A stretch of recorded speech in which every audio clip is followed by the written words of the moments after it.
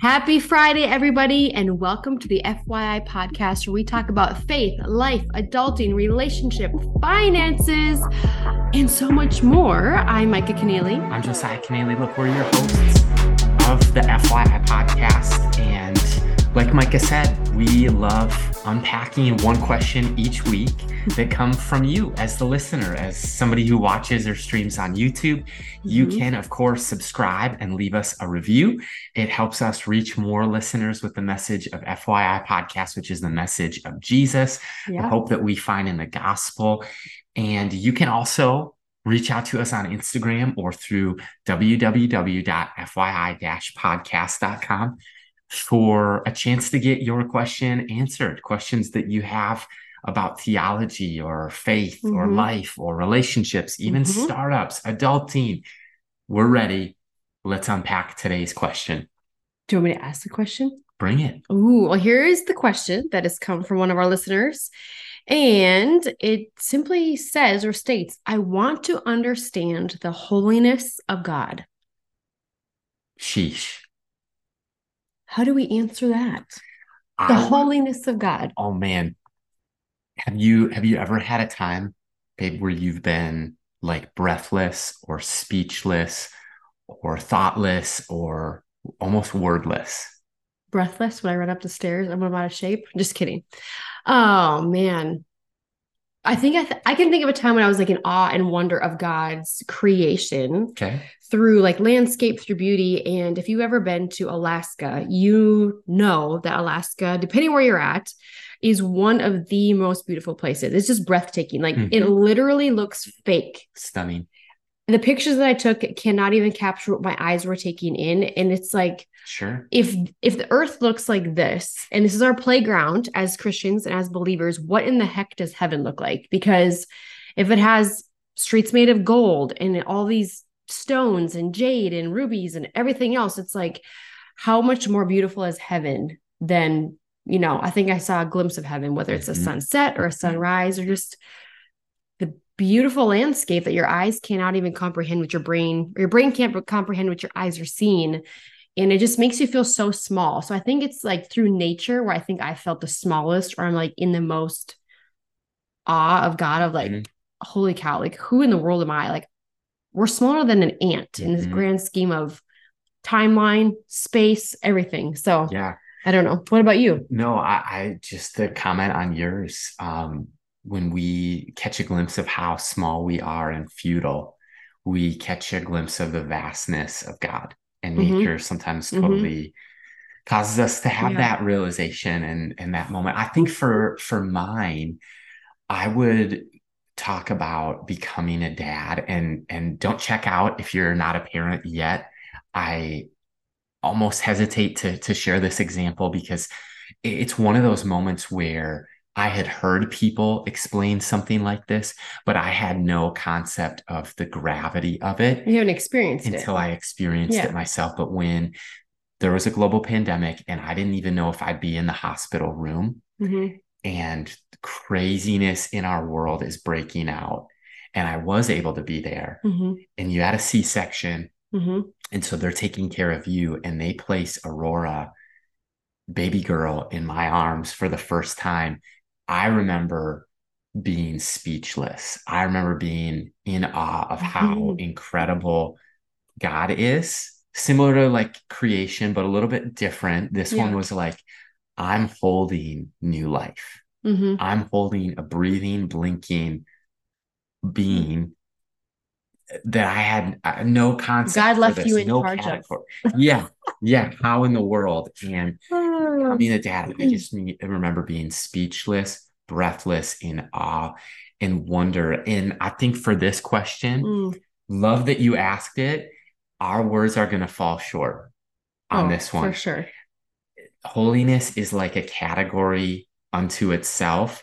And I'm okay admitting on this one that I'm not an expert of the holiness of God. I don't even have the capacity to comprehend or completely answer this question. And I don't know if any of us as Christ followers, we can go to his word, we can unpack the concept broadly. But I love this quote from A.W. Tozer in a book called The Knowledge of the Holy. Here's what he said. A pastor in 1960s in Chicago, a busy pastor, said, God's holiness is not simply the best we know, infinitely bettered. We know nothing like the divine holiness. He says it stands apart, unique, catch this, unapproachable, incomprehensible, and unattainable. Holy is the way God is. To be holy, he does not conform to a standard. He is that standard. Yeah. Wow. Yeah. I think that's huge. I think that kind of helps me go, okay, I'm not alone. Kind of having my words fall short. Yeah. To describe God's holiness. Yeah. Well, it's just understanding like the gravity and the magnitude of the holiness. Like anybody who saw even the face of Jesus or face of God, sorry, like would die, right? Because he's so holy. Like we can't, our sin cannot withstand his holiness if we were to see him face to face, right? I mean, towards the beginning, it's Moses, yeah, Old Testament, kind of Exodus and Genesis and all those books. And he talks about the people of God, the activity of God, the divine intervention when a bush burned. Yeah. He had to take off his feet because he was standing on what? Holy ground. Holy ground. Yeah. There was an awe, a reverence. He had to like drop to his knees. It was like such a powerful force that he didn't know what to do. So he took his sandals off. I think of when it describes him coming down from spending 40 days on the side of a mountain with God. It was like he was tanned and his skin was like burnt. He was barely recognizable because his countenance shone so bright because he had been with God. Yeah. And I would just say, like, because of this question, I literally got my Bible dictionary to just define what they describe as holiness or holy. Place to start. And there's lots of references. So there's anything from Leviticus all the way down to Revelation. But I'm just going to read what they have, just what holy is. Holy is moral and ethical wholeness or perfection, freedom from evil, from moral evil. Holiness is one of the essential elements of God's nature required of his people. Holiness may also be rendered as sanctification or godliness. The word holy denotes that which is sanctified or set apart for divine service. And while holiness is sometimes used as like the ceremonial things, it kind of gives those references, but it also gets down to the point that Jesus was the very perfection of holiness. And we can look anything from Matthew 5:2, Matthew 12:7 or 12:7. And the Bible emphasizes the divine attributes of holiness in who is like you, O Lord, Exodus 15:11. So it goes through all these different things of just the word holy that's used in the Bible and the words that are, I don't know, helping the word set apart. Like set apart is so important in this understanding of the holiness of God. And like Josiah said, like we are never going to be able to, on this side of eternity, understand, comprehend the holiness of God. And I think we can see a glimpse into the holiness of God only because if we have and take the time to look at our own sin. Yep. So if we look at our own sin, our own sinful nature, our fleshly desires, our decisions, the things that where we feel guilt or we feel shame, and we recognize that Jesus Christ came on a cross to cast sin as far as east is to the west, and he died and hung on the cross and rose 3 days later in our place because of our sin as humanity and every human under that. I think that is just a demonstration of like, if we can understand our sin, we begin to see a glimpse of God's holiness because he sent his son in our place.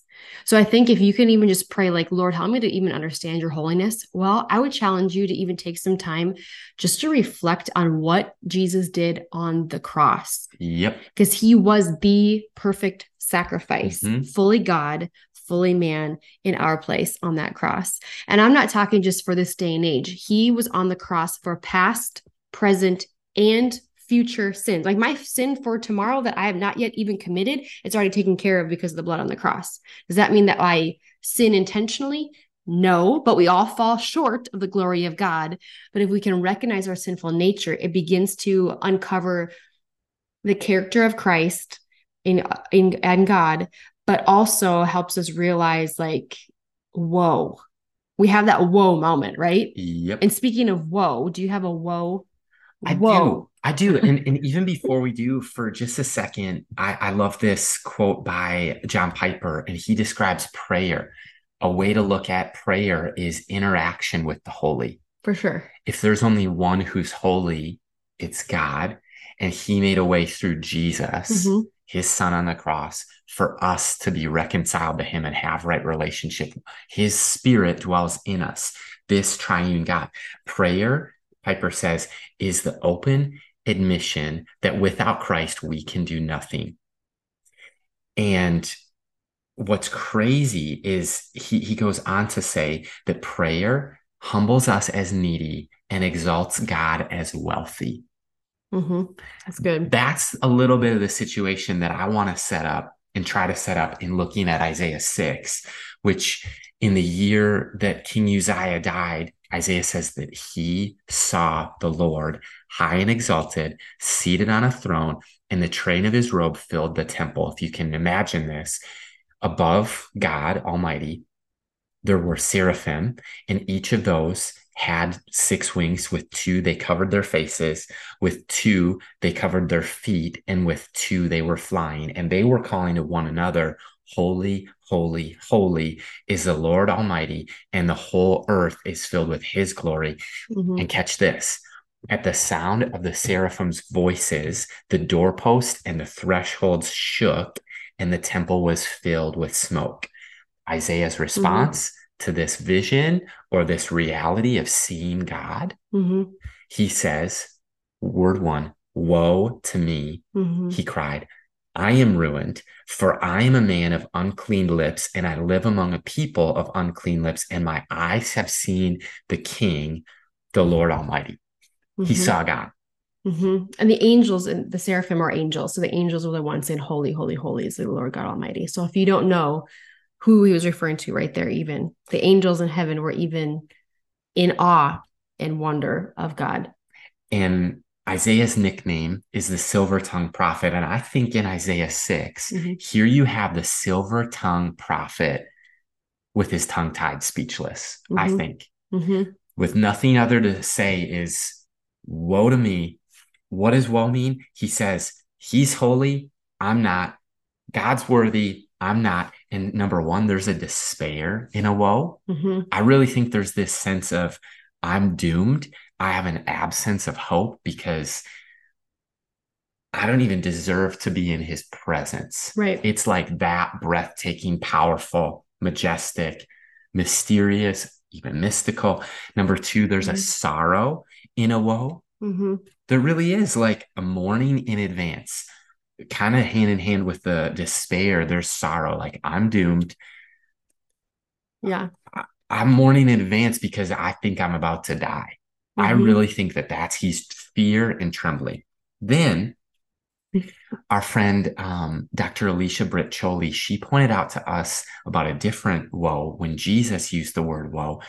She argued, and I am wrapping my mind around this, but there's good news in a woe because you're still breathing and there's still time to change.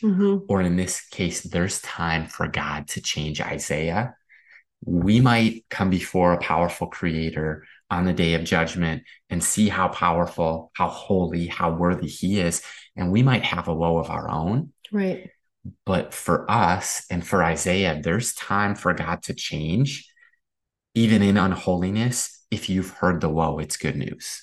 Right. Well, woe heeds a warning. So it's like the ship may be going down or the plane's going down, the dials are spinning, but there's a whoa, like, whoa, we got to take care of some things. And I think even when we were looking up the word, just to kind of wrap our mind around it, the word woe brings in a sense of a lack of hope, a hopelessness. And I say what even Alicia Britt Choli is saying, a woe is not, it's a warning, and it should spark our interest of saying, whoa, I got to get some things together. Whoa, I do fall short of the glory of God. Where am I choosing to fall short? Where am I living in sin? Where am I settling?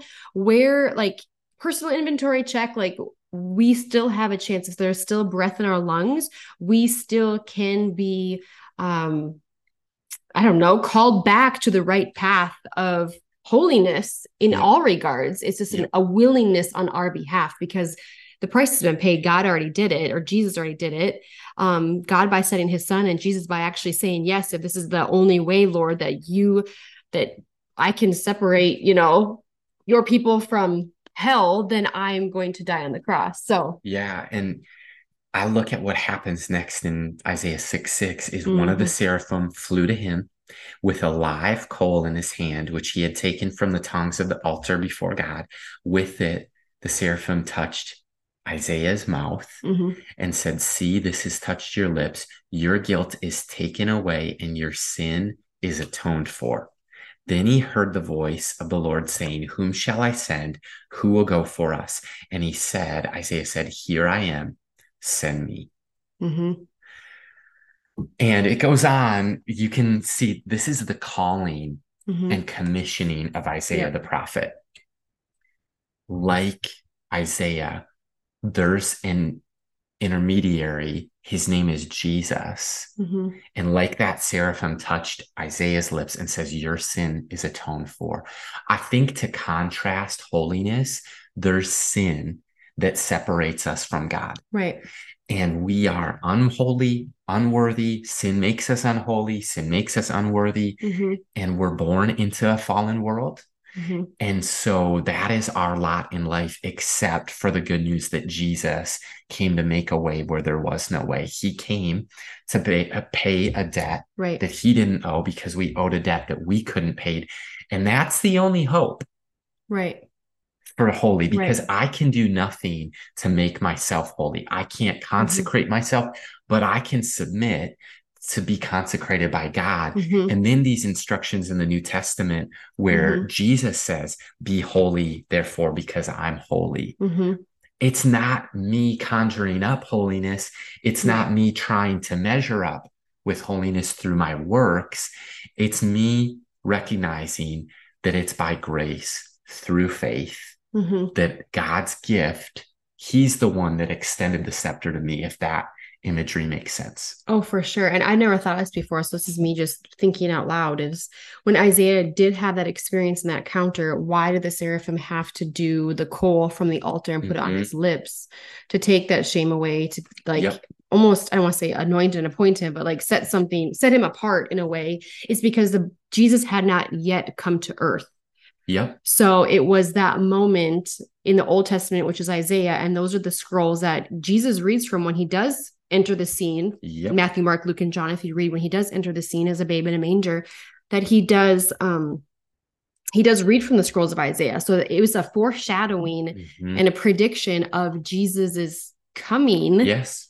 So you might say, well, why did the seraphim have to anoint, like his sin should have been covered or paid for? Well, Jesus had not yet died on the cross. So the tearing Good. of that Holy of Holies, which is like a 4-inch fabric that was torn. Yep. You're right. That was torn when Veil. Jesus, a veil, yes, it Yep. was torn. That is when the Holy Spirit entered the Mm-hmm. scene. So we read about Acts entering the scene. We read about all those other things of the power of the Holy Spirit, which is Holy Spirit. So it's Father, Son, Holy Spirit. So just kind of wrapping your mind around just the timeline of everything might help. If you have never read Isaiah or you haven't read the New Testament, I would encourage you to maybe check out or do a little deep dive, get a Bible dictionary if you need to, or anything to help kind of solidify some of those questions you might have, or just let us know. But not that we have all the answers, but Right. And so it's like, what do we do with the holiness of God? right. What in the world do we do? Certainly bow in reverence, give him our worship because he's worthy. And this quote from a book called The Holiness of God by Mm-hmm.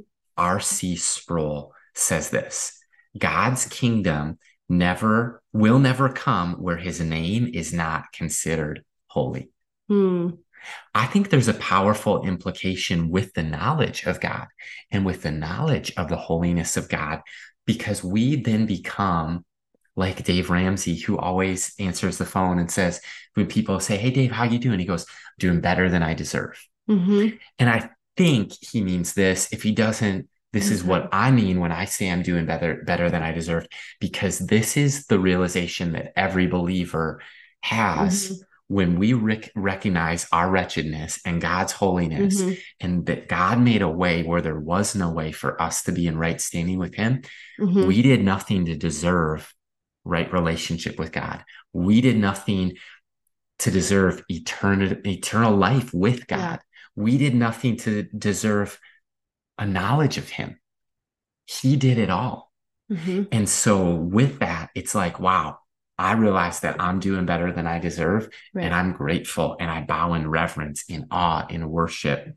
Right. But I think it commands an action that every knee will bow and every tongue will confess. When you come before the presence of God, it says in scripture that every knee will bow, every tongue will confess that Jesus is Lord.